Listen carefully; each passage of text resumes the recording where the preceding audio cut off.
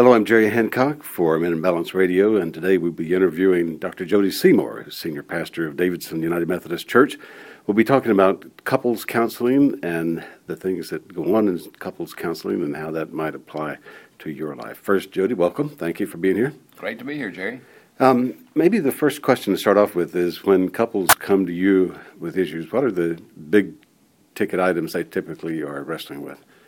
Well, Jerry, most of the time it centers around differences in expectations. Couples get married, and oftentimes they love each other.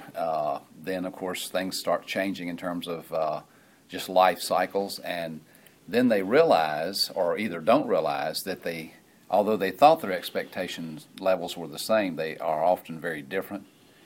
And that often is around three classic issues: intimacy, mutually shared goals, and family of origin issues. Yeah, well, those are the big ones, aren't they? Well, you mentioned mission. Do you typically suggest that they develop a mission statement for their marriage? Well, the first thing about marriage counseling actually is truly listening, right. And trying to find out if there is a core value system or mission statement, as you call it. Oftentimes they think there is, but there's not, or there's two different ones. And I'm assuming this can happen innocently enough, but it starts to sound like maybe one couple has an agenda and the other has a different agenda, but there's no malice intended there. It just happens, right? Yeah.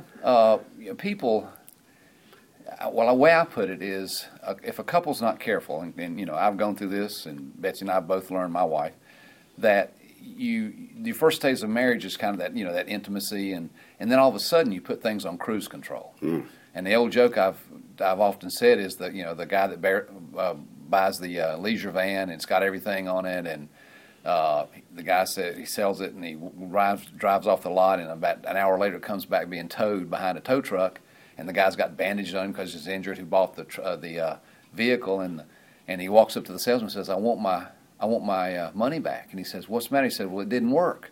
He said, what do you mean? He said, well, you told me it had cruise control, so I put it on cruise control, and I went in the back to get a cup of coffee because it was one of these big vans. Well, that's sort of what we do with marriage. We put it on cruise control and then wonder why it wrecks. Yeah.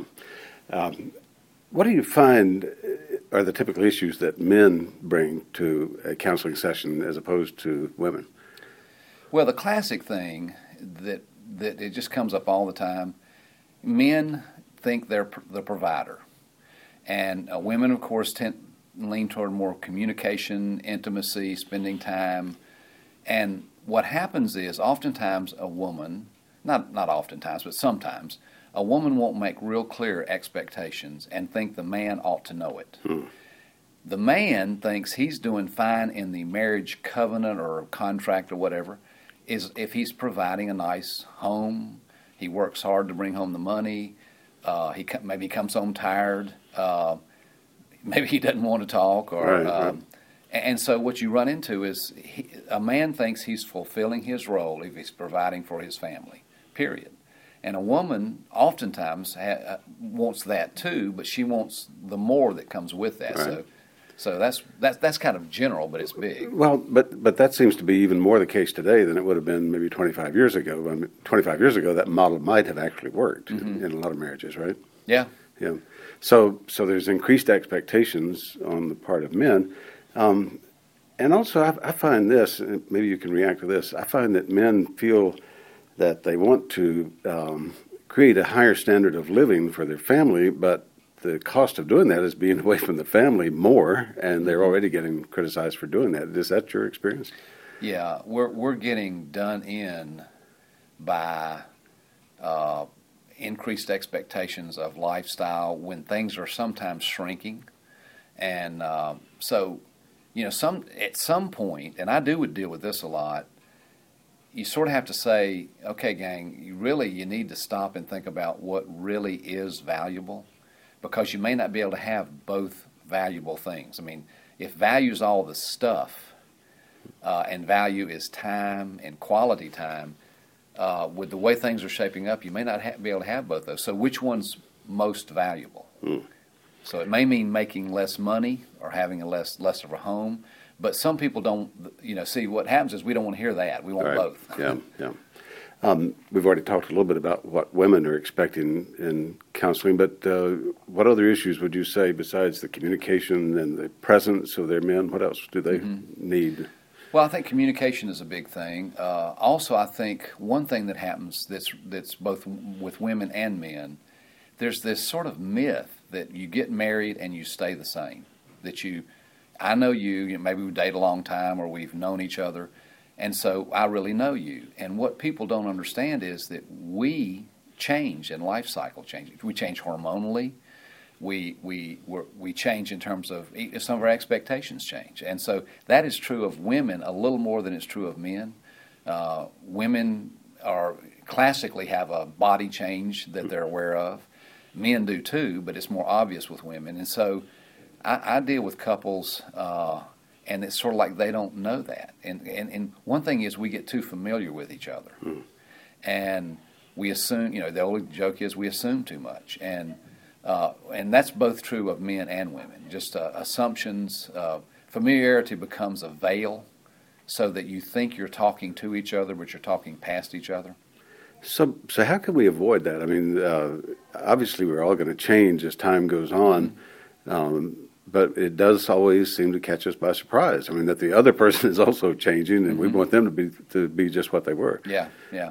Well, one thing I do sometimes is there's an old expression that says, I use it in all kind of things. In the thing, as personality system I teach called the Enneagram, and I use T.S. Eliot's expression where he says, "We shall not cease from exploring, and in our exploring we shall come back to the place from which we started and know it for the first time."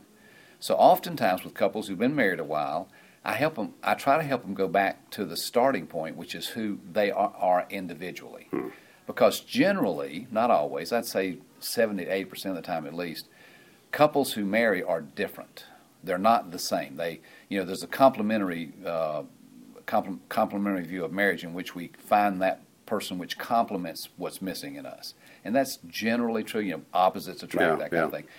Well, if that's true, then we're different. So what's happening in marriage when there's conflict or difference in expectations, part of it is we think it's the other person's issue when in fact it starts with our view of reality.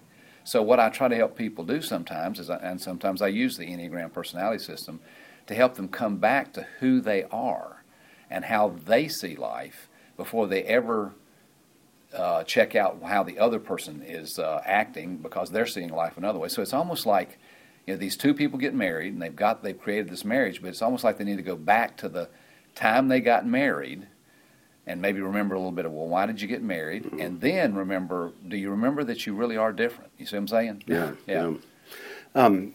I hear from women that they want their men to be willing to be vulnerable. But that word actually scares a lot of men. I mean, that's not a pleasant word for men. It's not something we're socialized to do, is be vulnerable.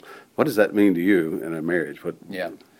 Well, one of the biggest things I deal with men is helping them understand that that it's really okay to be appropriately vulnerable, because most men know if they stop that they are vulnerable. They just cover it up. And you pay a price when you cover up issues of vulnerability. When you try to be too strong, it takes a lot of psychic energy.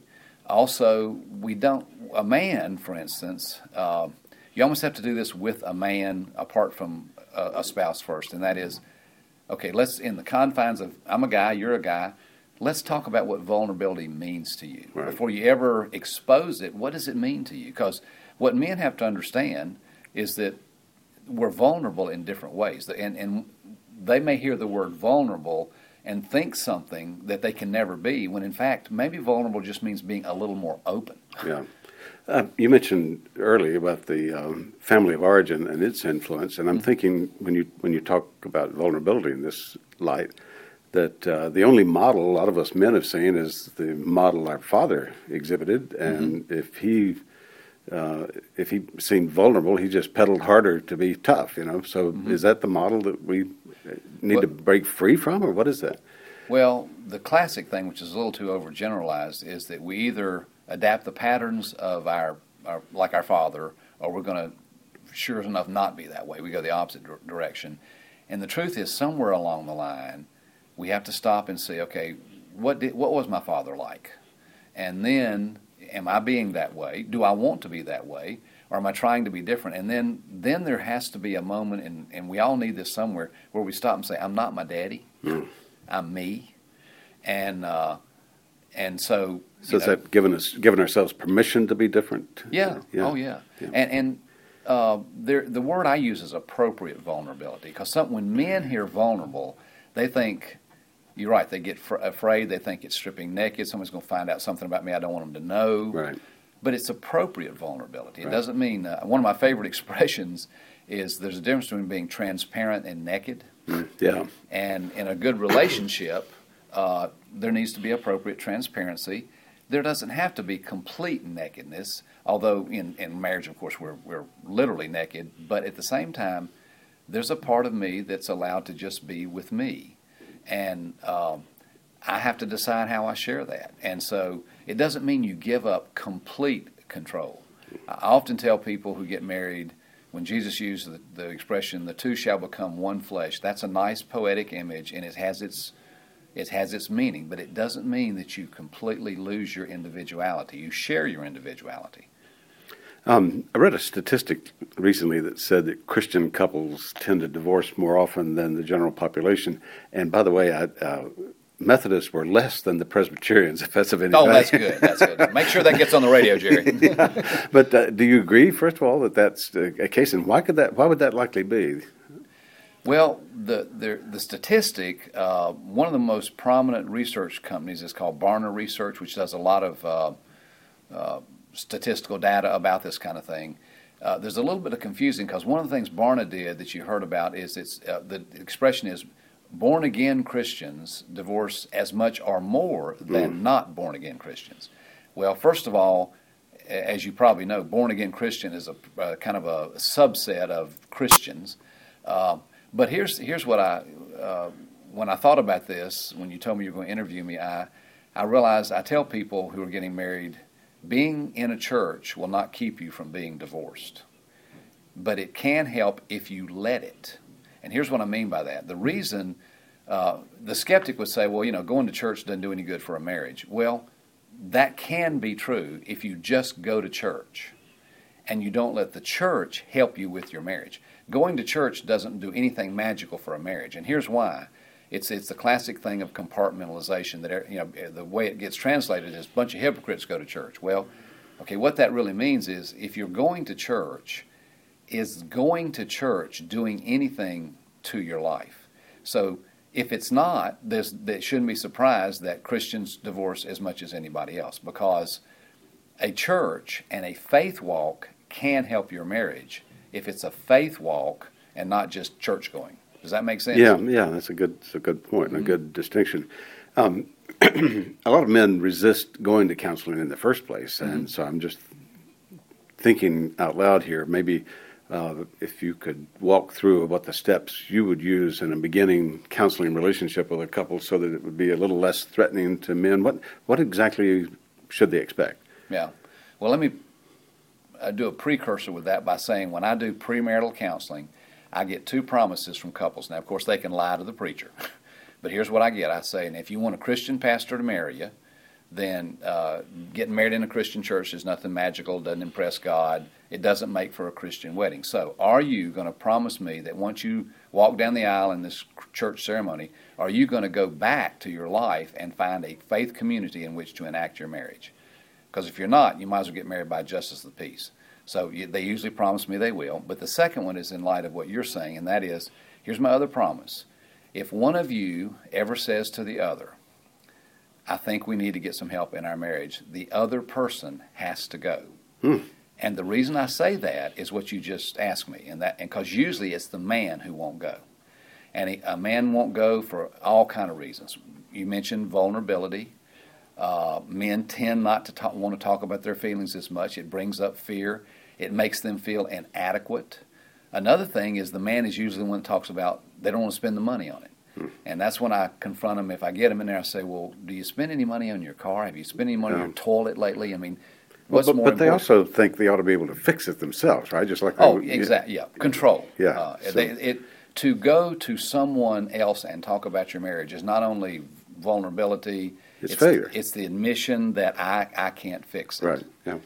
So how do we get around that? I mean, guys are certainly tough enough when and they sometimes react by even being tougher when they're threatened. So how do we get past that so we can get some progress? Well, here's the deal. Since you're asking me, by the time they come to me, there's already something going on and they know it. Yeah. So oftentimes when they come to a pastor, and you're talking about men, I'm not sure what they're expecting, if they think I'm going to pray with them or preach at them. But what I tend to do is to say to them, I really try to talk man talk to them. Like, do you care about this? I mean, and if you don't want to do this, then I remind them. I say, well, okay, let me do a little. You promised God you would do this. Now maybe you didn't know it when you said it, but if you want some tough talk, you stood before a bunch of people in front of God, and basically what God said to you that day was, "I love you, but I don't trust you." And so we break our promises. And also I tell men, and men kind of resonate with this. You did not know what you were doing when you got married. You may have thought you did, but you didn't, because I learned in my marriage counseling class that nobody knows what they're doing when they get married. And so you learn things, and there's surprises, and you fix other things in your life. And if you haven't been able to fix this, it's time to go to somebody. You go to a mechanic. Mm-hmm. You call somebody for your computer. What's more important, your car, your computer, or your marriage? Yeah. And so basically, what I try to say, Jerry, in a creative way, is it's time to get over it. Yeah. One last question. Okay. In terms of getting some ongoing spirituality in the marriage itself, between these two people, any pointers there that what helps with that? Well, the first thing, if people bring that up, is kind of what I talked about earlier. People hear the word spiritual, and it's kind of like a blanket.